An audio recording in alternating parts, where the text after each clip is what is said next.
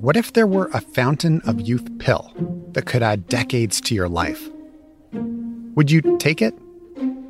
Unlocking the Fountain is a podcast about the mysteries of aging and the scientific quest to slow, stop, or even reverse it. When do you think we're going to have the first 150-year-old? I think that person's already alive. Unlocking the Fountain. Available now on CBC Listen or wherever you get your podcasts. This is a CBC podcast. Hanging in the West Building of the main floor of the National Gallery of Art in Washington, D.C., is a painting by the 19th century artist John Ward.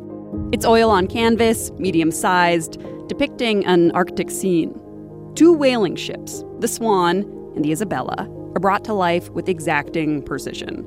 Carved white icebergs loom behind.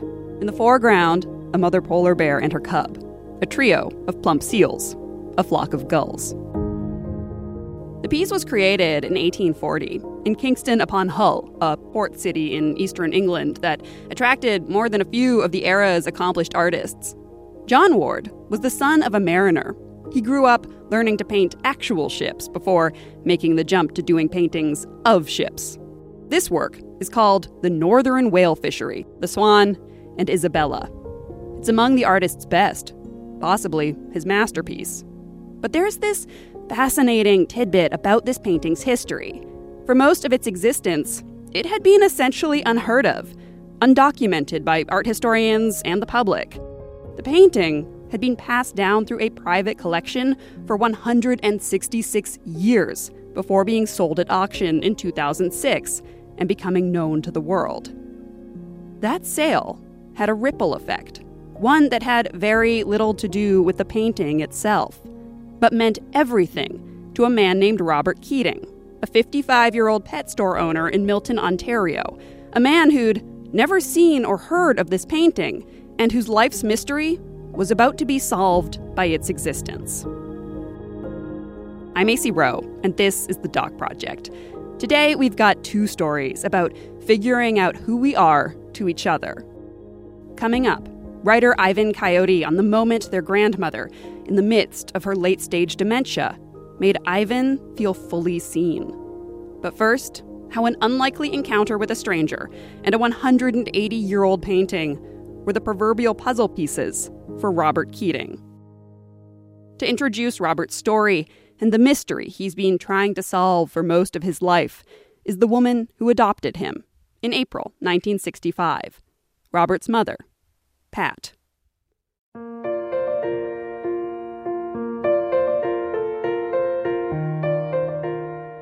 When I picked him up at the hospital when he was 7 days old, I looked at the room, the nursery, and they were all facing one way, as the babies are. But one of them had red hair, and I said, "That one's mine." My name is Pat Keating, and I live in Penetanguishene, Ontario. I am Robert's mother. Yes, I am indeed. Proud mother, too. He knew from no age at all that he was adopted. He always talked about his desire to find his mother. And that's been foremost in his mind all his life. He just wanted to know who he was, because he knew he was different. He wasn't born to us. I just encouraged him in what he was trying to do. But I honestly felt deep inside that he would know someday. My name is Robert Keating. I'm 55 years old, and I own and operate two pet value retail stores in Milton, Ontario. One day I was working at the store, and a customer came in, and she bought a bag of dog food for her new puppy. And as I carried the bag of dog food to her car, I asked her what she did for a living. And she told me she was a teacher, just making conversation. And I asked her if she's had any hobbies.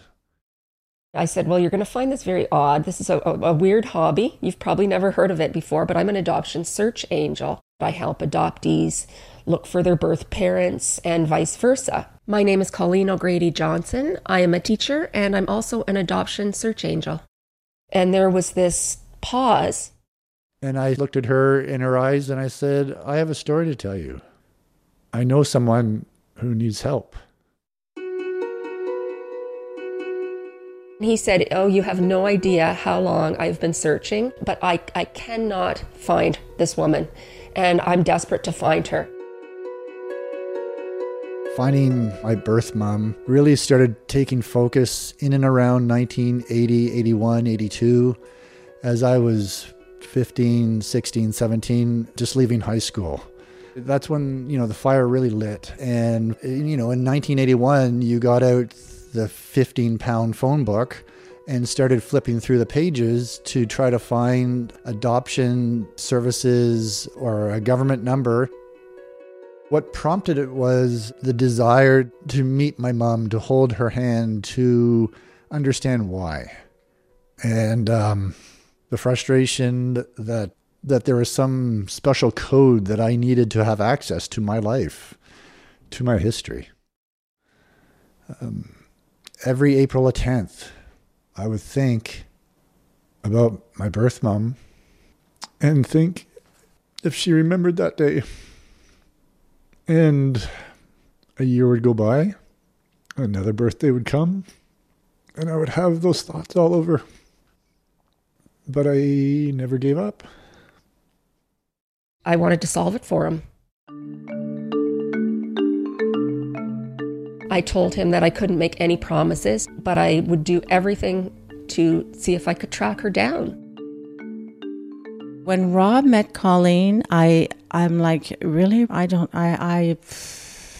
know. Just have your reserves here. My name is Julie Vaillancourt, and I'm married to Robert Keating. It sounds weird that someone is doing that for hobby. I said, for all those many years we've been searching, we haven't come with anything. How can this person? I thought it was odd, but what did I have to lose?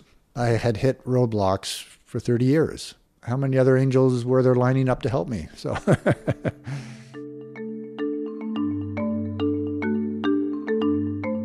Rob emailed me all the details that he knew the very next day, and he told me that his birth name was Michael Bethel, and he was born in Toronto on April the 10th, 1965, and that was all that we knew. I used his birth surname, Bethel, to start my search, but I needed more information. So I sent to Rob the link to a form called Form 11315, and it is a ministry form called Request for Identifying Information. Colleen provided a link to the government documents that needed to be filled out, which I did, and I submitted the documents, and I waited. One day, we go to the mailbox, open the mail, and there's an envelope from the Ontario government with my birth mother's name, Sarah Joan Bethel. It was another piece of the puzzle, another step, but I was still very leery. I couldn't emotionally become attached to the document or the name until I had proof. And I waited. I waited for Colleen to do her magic. I, of course, used social media. I went on Ancestry. I contacted probably hundreds of people on Ancestry with the same surname. She sent a few pictures of the ladies that were looking for a son born on April the 10th. And I said, oh, come on, Robbie, they don't even look like you. Several months later, I still hadn't found her. I did everything possible to find her. I went through immigration records. I contacted the Ontario College of Nurses, the Ontario College of Teachers, because I thought perhaps she became a teacher or a nurse, because many women, that was their chosen career in the 60s. And I came up with nothing. I was so frustrated. I hadn't found anything. And I contacted Rob and I said, Rob, I'm not having any luck. I felt badly. And I said, Rob, I'm so sorry. I just can't seem to do it. I can't find her. The door was shutting again. That was it. This was going to be the end of the story. And I asked her if I could pay her or how much I owed her for her time. I said, oh, no, Rob, you don't owe me anything. I'm not done. I've only started. I don't give up that easily.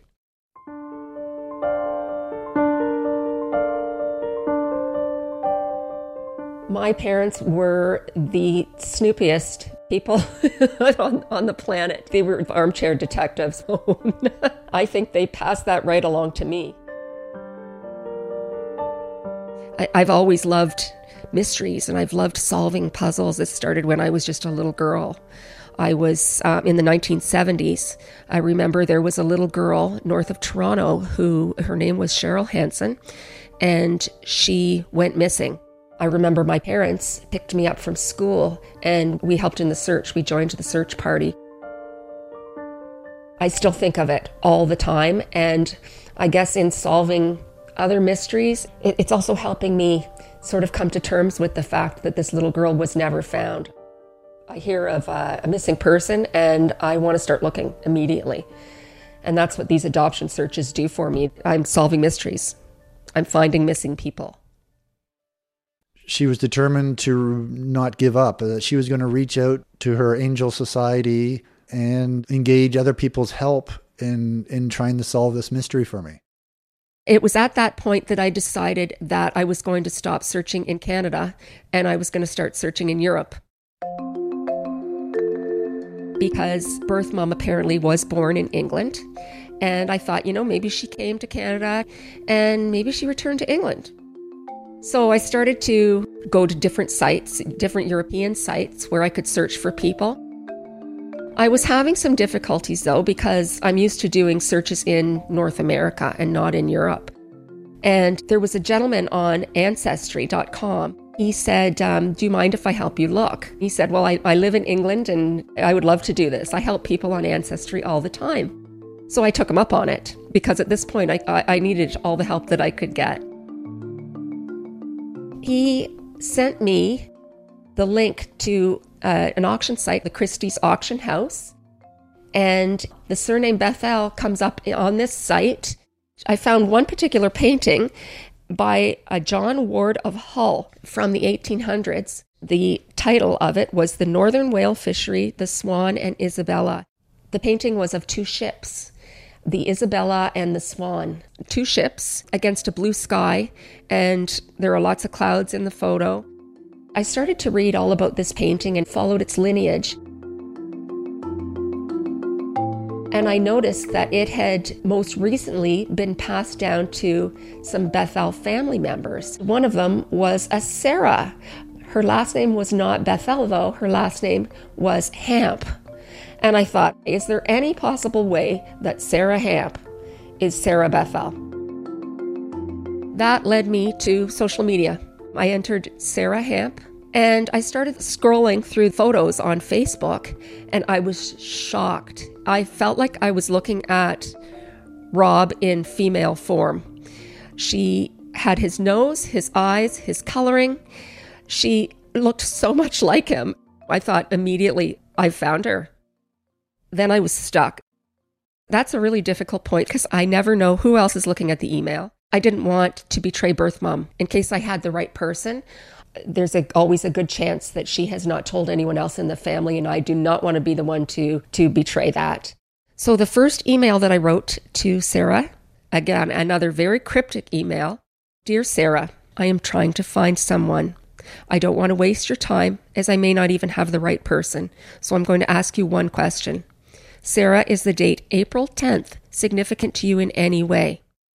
A few days later, I received an email back from Sarah. I was shaking. I was so scared. I didn't want to open it because I didn't know what to expect. I'm not the right person, or yes, I am the right person, but I want nothing to do with this. That's the hardest part of doing my adoption searches is first contact. I opened up the email and I read, Dear Colleen, I am the person you are looking for. Dear Colleen, I am the person you are looking for. The date of 10th of April 1965 was when I had a son in Toronto General Hospital who was placed for adoption.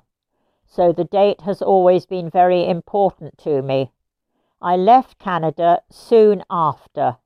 I was really happy to receive your email and wonder how you feel this may progress. Kind regards, Sarah Joan Hamp.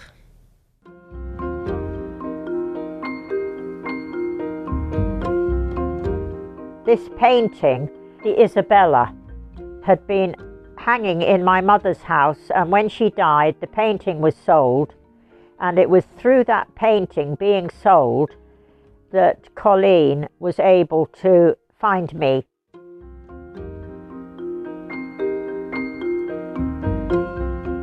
I sent Rob an email and I said, Rob, can we please meet? I didn't give him any details. I didn't tell him that I had found Sarah. I just said, can we please meet so we can talk about the case? So Rob and I met at this little coffee shop next door to his pet store, and we sat down and I said, I just talked to your birth mom. She explained to me there was a connection with the last name Hamp through a painting. That was the key to unlock the mystery.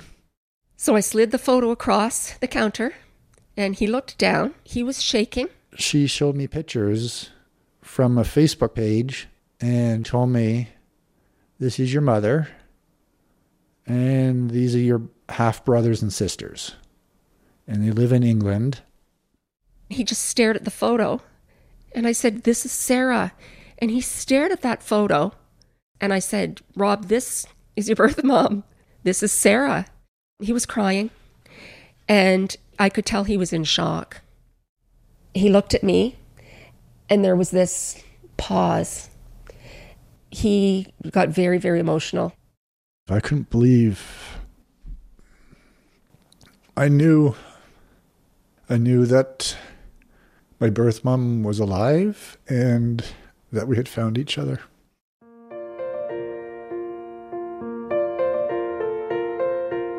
His first question was, how does she feel about this? That's really what it got down to, was Sarah's reaction. So I said, look at Rob, I'm in contact with Sarah. What information do you want me to give her at this point? And Rob said, everything. Tell her where I live. Tell her what I do. Give her my email. Give her my phone number. Give her everything. I came home and shared the picture with my wife, Julie, and Julie laughed and said, well, you look the same. And she was happy and emotional that I had found my birth mom. So that night, I called my mom, Pat Keating, and shared the news with her. Oh dear, I'm not much good at talking about emotions as far as that's concerned. I was just very happy for him to find his mother. And I was very confident in the fact that I was his mother and that we were very close together and had done so many things and come through so many things together that I had no worries that I would lose Rob. So that was good. I was just happy for him that he had another piece of the puzzle to fit in his life. I told Pat how lucky I was to have two mums and how thankful I am and how blessed I am to have her. And she raised me and cared for me, and she was everything a son would want in a mother. It took me some time to get used to the idea that suddenly, 55 years later, I've got a son who is trying to contact me. Of course, I had read in the past that things like this can happen, but I never really thought that it would happen with me. The unknown made me nervous. You don't know what you're letting yourself in for. As of course he didn't know what he was letting himself in for. Yes, I was his birth mother, I am his birth mother, but he didn't know anything about me. I was a bit wary because you don't know why he wanted to contact. Some people want to contact their parents because they have grievances, they have etc. You understand what I'm saying? My name is Paddy Hamp. I'm the husband of Sarah Hamp, and we've been married for 50 years. There hasn't been, I don't think, a week or a day gone by that at some stage Sarah's mentioned over the years, I wonder how my son has been. Is he happy? Did he settle with his adoptive parents? It was always a burden that she had. But we didn't want to ruin Rob's life by interfering. Perhaps he didn't want to know. And perhaps his adoptive parents didn't tell him. So, although we wanted to, and Sarah wanted to find out, there was always that thing, perhaps it wasn't the right time.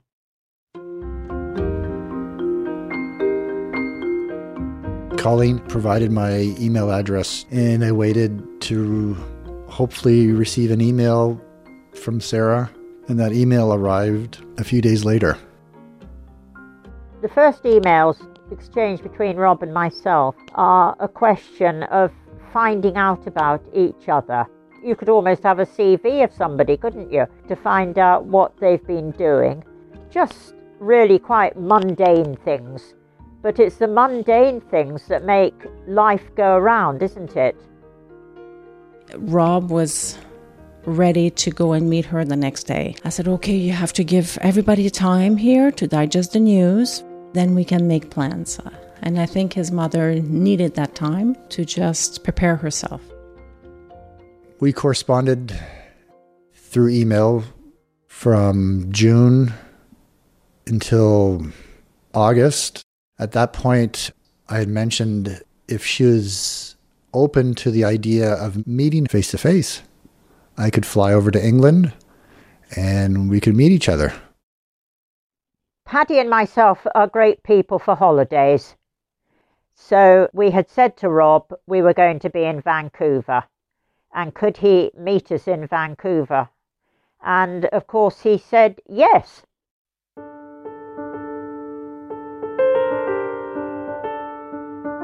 Oh, we were so nervous. He was on the airplane and he disappeared for a long while. And then he came out of the washroom and his eyes were like totally red. He says, I don't know, I've got so much emotion. I don't know if I can go through this. I was extremely nervous. My emotional state was all over the place. To be meeting this man 55 years later, I had worried about what I was going to be wearing. And that morning, I had been to the cathedral and prayed that the meeting would go well. Well, she was all in a twitch, of course. Sarah was all in a twitch, but she's British and she's English. So you always have to keep something in reserve. That's the way she is. So her emotions can be boiling over, but it just seems as though, it's just one of those things. But of course, as soon as I went down and brought him up, then she couldn't contain herself. We were in an apartment in Vancouver near Stanley Park. And so at the right time, Paddy went downstairs to meet Rob and Julie. And he brought them upstairs and he stood outside the door and he said, there's somebody here who wants to meet you. The hotel door opens and there's Sarah standing in the hotel room, and I get to see my birth mum for the first time. I saw this really tall man. And so for a second I thought, oh right, so this is Rob. And I walk across the room and I put my hand out to shake her hand, and she gently pushes my hand aside and gives me the world's best hug that a son could ever receive. My son, after 55 years. after 55 years. The first time I'd been able to hold him since I'd given birth to him. It was extraordinary. It was something that I'd never thought was going to happen. But I was blessed with it. She wrapped her arms around him and they just stood hugging each other for ages. There was no need for any words. And that was it. It was all done. All those years, all the trauma, all disappeared in about 5 minutes. As if there'd never been any distance at all. If you say you can feel electricity in a room, then that's what was in that room. The surprise, actually, was the immediate connection that I felt as soon as I saw him. This rush of connection and this feeling of love. Like almost as if you're falling in love again for the first time. The whole time we were there in the afternoon, she was holding his hand and did not stop holding his hands the whole time. We sat side by side and looked through the photo albums and just getting a better glimpse into our past. I learned from Sarah the reason why she had come to Canada to be a child care provider. She answered an ad in the paper to be a nanny. And I had a very brief relationship and found that I was pregnant. I had no family support. I was 23 years old when I found I was pregnant. I didn't want to be pregnant. It was a total shock. Being what we would then call being an unmarried mother was certainly a drama and not something that I had ever wanted to be. My parents were really quite strict and would have been really horrified. So I stayed on in Canada and they had no idea of what was happening. And of course, in that time, abortion was illegal. And I was far too frightened to go and do anything about that. I was told it was going to be what was called a private adoption. April the 10th, 1965. Birth pangs had started. I went into hospital and the baby was born. I do remember, to stop the milk coming through, I had my breasts bound, and after not many days, I left hospital without the baby. I went back to England and I had left this baby behind.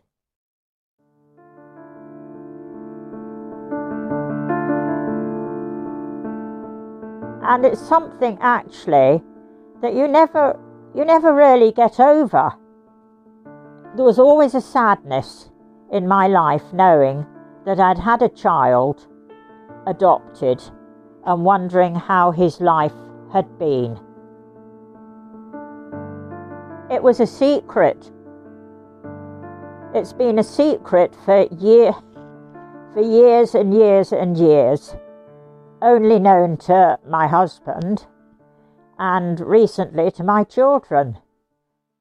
Knowing that a young woman went through that by herself in a foreign land, keeping it a secret, and came to the understanding that this is the best thing for this little baby.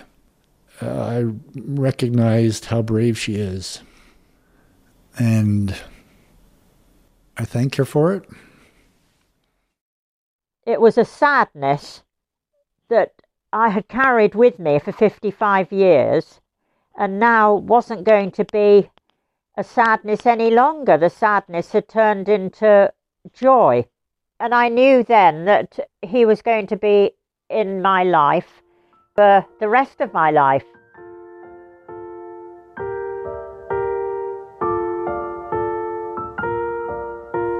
It's just felt so natural. The stories and the laughter just flowed We went out to dinner together and kept talking all night, made plans for the following day. Those few days that we spent in Vancouver, we did get to know that he likes his cookies. This is taking baby steps to really establish a relationship and to build trust and understanding. There's still many questions to be answered and to talk about and talk through, but I fulfilled my need to find her. I can't take away from Pat what she has meant to Rob for all those years.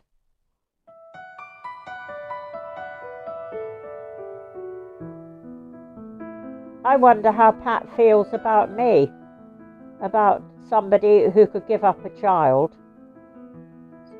which she was able to raise as her own. I haven't spoken to Pat. It hasn't really been suggested. I would rather meet her face to face. Oh yes, I'd like to meet her. Oh, very much so, yeah. I'd like to talk to her and tell her about Rob as a kid and learn about her children. So I'd be glad to talk to her, and we'll talk this out, she and I, together, about feelings of being mothers and mother to this wonderful boy. I love him very, very much, and he keeps assuring me he loves me.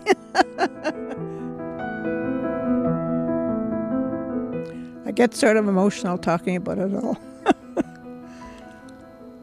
I guess what brings out the emotion is my love for him. And maybe vice versa. We're very close. A lot of love.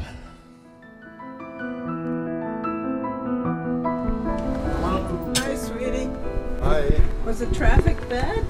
A little bit of traffic and a little bit of me being late. So my relationship with Pat has stayed very much mother and son. I've mentioned to her how much I love her and that she'll always be my mom who raised me and cared for me and guided me through good times and bad times. My love for her is forever. Our relationship has stayed solid and firm ever since I found Sarah.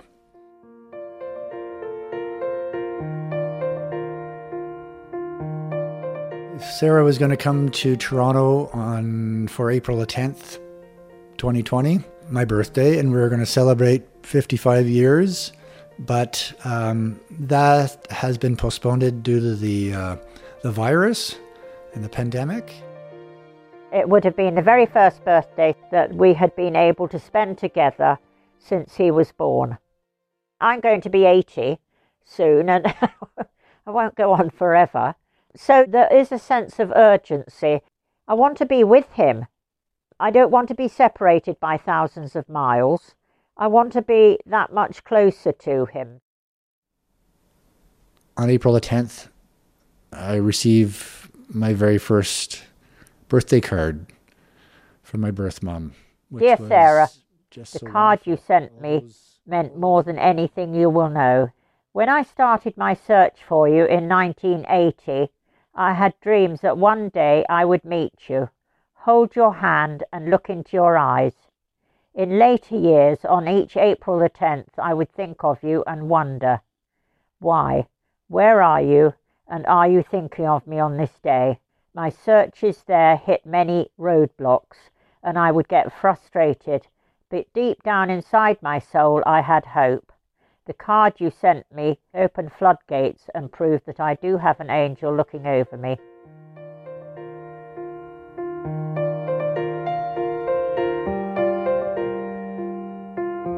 It's funny to think that there's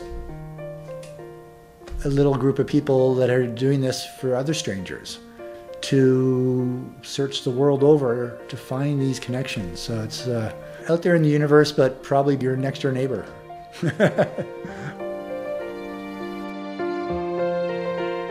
The store's been open 6 years now, and I've had conversations with people for 6 years carrying their food to their cars on the parking lot. In 6 years, I've asked one person if they had a hobby. So what prompted me? I don't know. But I'm glad I did. So many people are stuck carrying this on their shoulders day in and day out. They want answers. They don't know how to go about it. And people need to know where they came from. I guess that is what I feel I'm giving to them. I'm giving them that sense of peace and the answers to their identity. And that just makes me feel good. We all deserve to know where we came from. But in this case, it was perfect. This story had a fairy tale ending. This is one of my favorite reunion stories. Case closed. I can close the book on this one.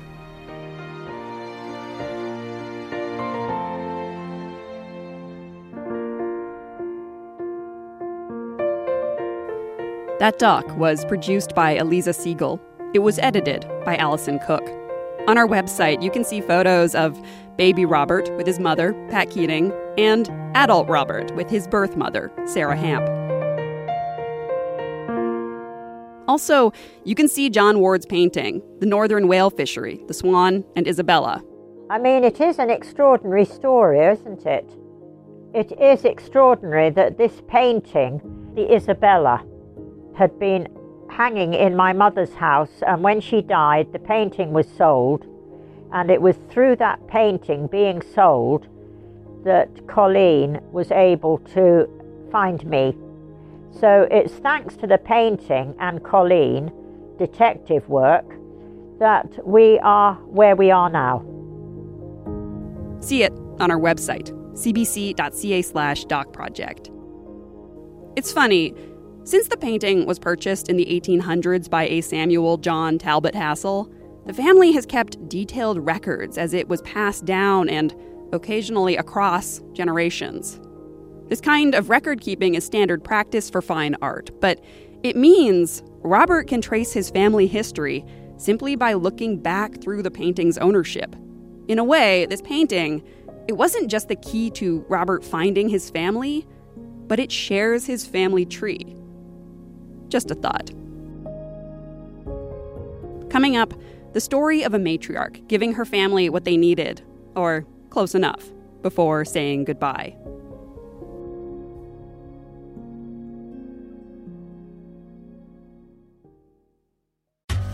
I'm Jonathan Goldstein, host of Wiretap. Each week you're invited to listen in on my telephone conversations, whether funny, sad, wistful, or even slightly strange. You never know just what you might hear on Wiretap. I knew you had a show. I just didn't think that people actually listened to it. That's the breadth of your genius, Jonathan. It's not just that you're funny, but you can be cripplingly, poignantly depressing. The Wiretap Archives, available on CBC Listen, Spotify, Apple Podcasts, and wherever you get your podcasts. Ivan Coyote is the author of 12 books. Their 11th, Tomboy's Survival Guide, chronicles Ivan's childhood, growing up in Whitehorse in a massive, tight-knit family, surrounded by some dozen female cousins, some dozen male cousins, and then, somewhere in the middle, Ivan. Ivan is gender non-binary, or as Ivan likes to say, a proud gender failure. In all of their big, extended family, there was one person who Ivan adored, but was never totally sure had stopped seeing them as a her. Ivan's grandma, Patricia. Then, a few years ago, just as time was running out, Ivan got an answer in the most unexpected of ways. Ivan will take it from here. She was born in Thunder Bay, what's now known as Thunder Bay. She grew up in Saskatoon, Saskatchewan, and My whole family's very tight, and I used to spend a lot of time with her as a kid. She was an autodidact. Every wall of her entire house was full of books that she had read. And she was, I think, probably the reason I became a writer.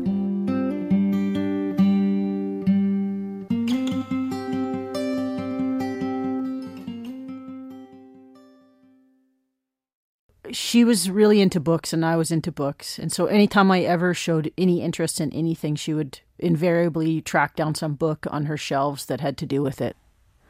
I was reading Lord of the Rings and I was obsessed with the character Strider.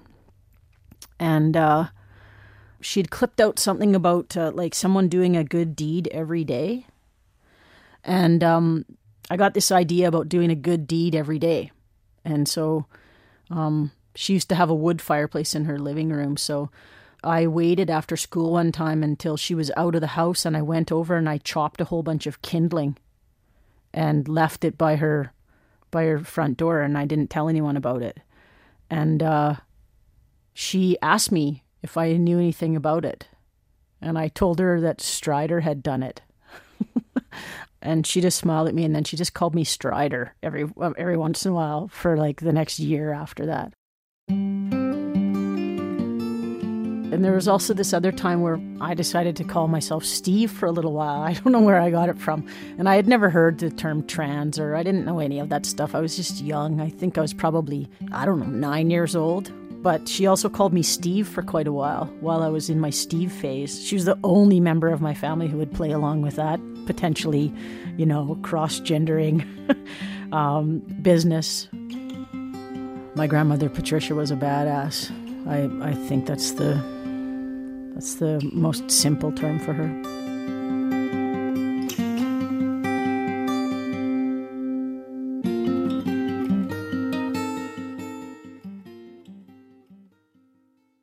Well, she didn't get sick. She got really old. She was struggling with living at home. She lived at home until months before, she slipped and cracked her hip, I think is what happened. And I think it was my Uncle Rob who was sort of doing a lot of the elder care. And I think we, as a family, but sort of led by my Uncle Rob, she went into an extended care facility. I went home in February. I had a gig, and she hated the word gig for some reason. It used to sort of send her into kind of a gig. She'd always say, "What do you mean? You got a reading?" And I'd say, "Well, yeah, it's kind of a reading, sort of." Anyway, I went home in February to go see her, and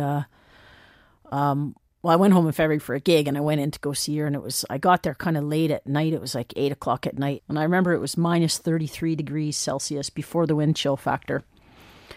So it was freezing cold and dark outside, and I go into the extended care facility, and they've just got the heat just cranked right up to 11. And so I'm immediately just sweating. I'm wearing my parka, and I walk down through this kind of maze of hallways. You got to go through the dining room, and I can see my grandma in her little room. The door's open, and I can see her. She's asleep. Her back's turned towards me. I don't know if you know, but if you don't see someone for a while when they're kind of in that late stage of their life, they kind of become smaller and smaller and smaller. And I was once again just struck by how little of her seemed to be left. She's sleeping on her side, but her dress was pulled up, and she had just these unbearably thin legs. I sat down. There was like this rolly chair next to her bed, so I sat down in it, and as soon as the chair squeaked, she woke up, and she seemed really happy to see me, and she was like, "Look at you. Oh, look at you. You are so handsome. Look at you, my beautiful boy." And she kind of sat up, and she motioned for me to sit right next to her on the hospital bed. And I remember it because there was like a plastic sheet on it, and it was all crinkly. And she kept saying, look at you, look how my beautiful boy, look at my beautiful boy. And she reached out and she kind of like, she had these skinny little arms now. And she reached out and she kind of took my neck and she pulled my whole head down to her chest. But you have to understand, like, she was not cuddly. She was old school Irish family. Her mom was an ex-nun. Like, we weren't a cuddly people in general in my family. But my Uncle Rob had warned me about this. He said, "Oh, we're getting close to the end." He said, "I think she's getting a bit confused and stuff like that." And he said she's cuddly. You know, it's like it's weird. And you know, she gets confused easily now, and she's confusing times and people. And he said, "So you haven't been home for a little bit, so just don't freak out. Like, don't take it too personally if she thinks you're someone else. You know, so just don't take it personal if she thinks you're one of the staff, maybe something like that, right?" And she kept on like stroking my head. She was like, "My beautiful boy." And I was like, "Oh, my grandma's losing her marbles." But I thought, I wonder who she thinks I am. Like, does she think I'm like my dad or my Uncle Rob or one of my cousins? And she kept just saying that over and over. You know, "My beautiful, beautiful boy." And we were having this kind of moment.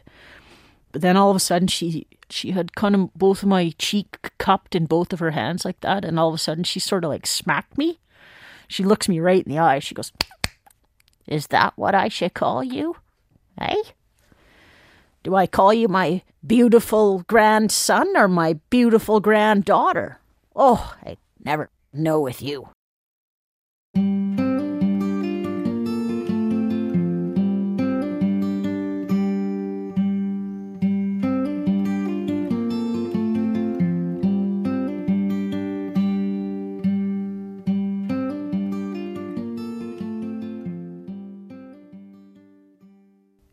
So in late May of 2017, my Uncle Rob went in to visit her, my grandmother, Patricia. First thing she asked him was what day of the week it was. "It's Saturday, Mum," he told her. She took a small breath. She announced that it was going to be her last Saturday. "Oh, you don't know that," Rob said. "You don't know that, Mum." But she gave him that look. Her look. She had this real withering look that she could lay on you. It was kind of terrifying, that look, and she remained capable of wielding that look for far longer than she physically should have been able to, in my opinion. And that look, her look, it was usually paired with a frustrated blast of nose breath like this. "Don't you tell me what I know," she said. "This is my last Saturday. And I need you to do me a few last things." So Rob nodded. She said, "I need you to go downtown, get me a few things I need, and if I know her," and I did. She counted those things off visually on her left hand with the first slender finger of her right. "I need 4 cards, blank cards. I need 4 envelopes. I need 4 blank checks. And I need my exact bank balance from my savings account, please, and a pen. A good pen." She shot him her look again. So Rob, the dutiful son, he went downtown, he got everything, and he came back about an hour later. He pulled the little rolling table over, and she half sat up in her hospital bed. She divided her remaining money into 4 exactly equal sums, and she wrote 4 checks, 1 for each of her 4 sons. She tucked each check into an envelope and told Rob to make sure they all cashed them right away. "Don't wait, even a day. Do not let the bank swallow any of this up in their red tape." She was adamant about this. Then she opened up the first card and she wrote, "Dear Robert, you were always my favorite son. Don't tell your brothers." And in the second card she wrote, "Dear Donald, you were always my favorite son. Don't tell your brothers." Then, "Dear Fred, you were always my favorite son." And so on, 4 times.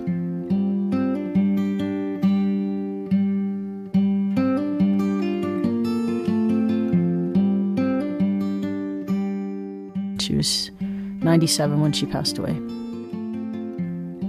She was herself right up until the end.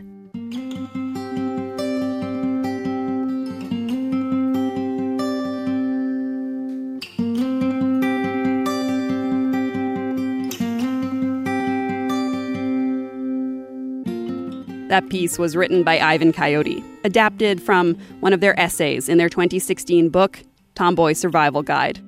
It was originally broadcast in October of 2018. That's all for us this week.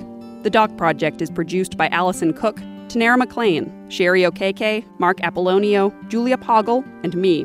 Althea Manasan is our digital producer. Our senior producer is Jennifer Warren, and our executive producer is Joan Melanson. I'm AC Rowe. Thanks for listening.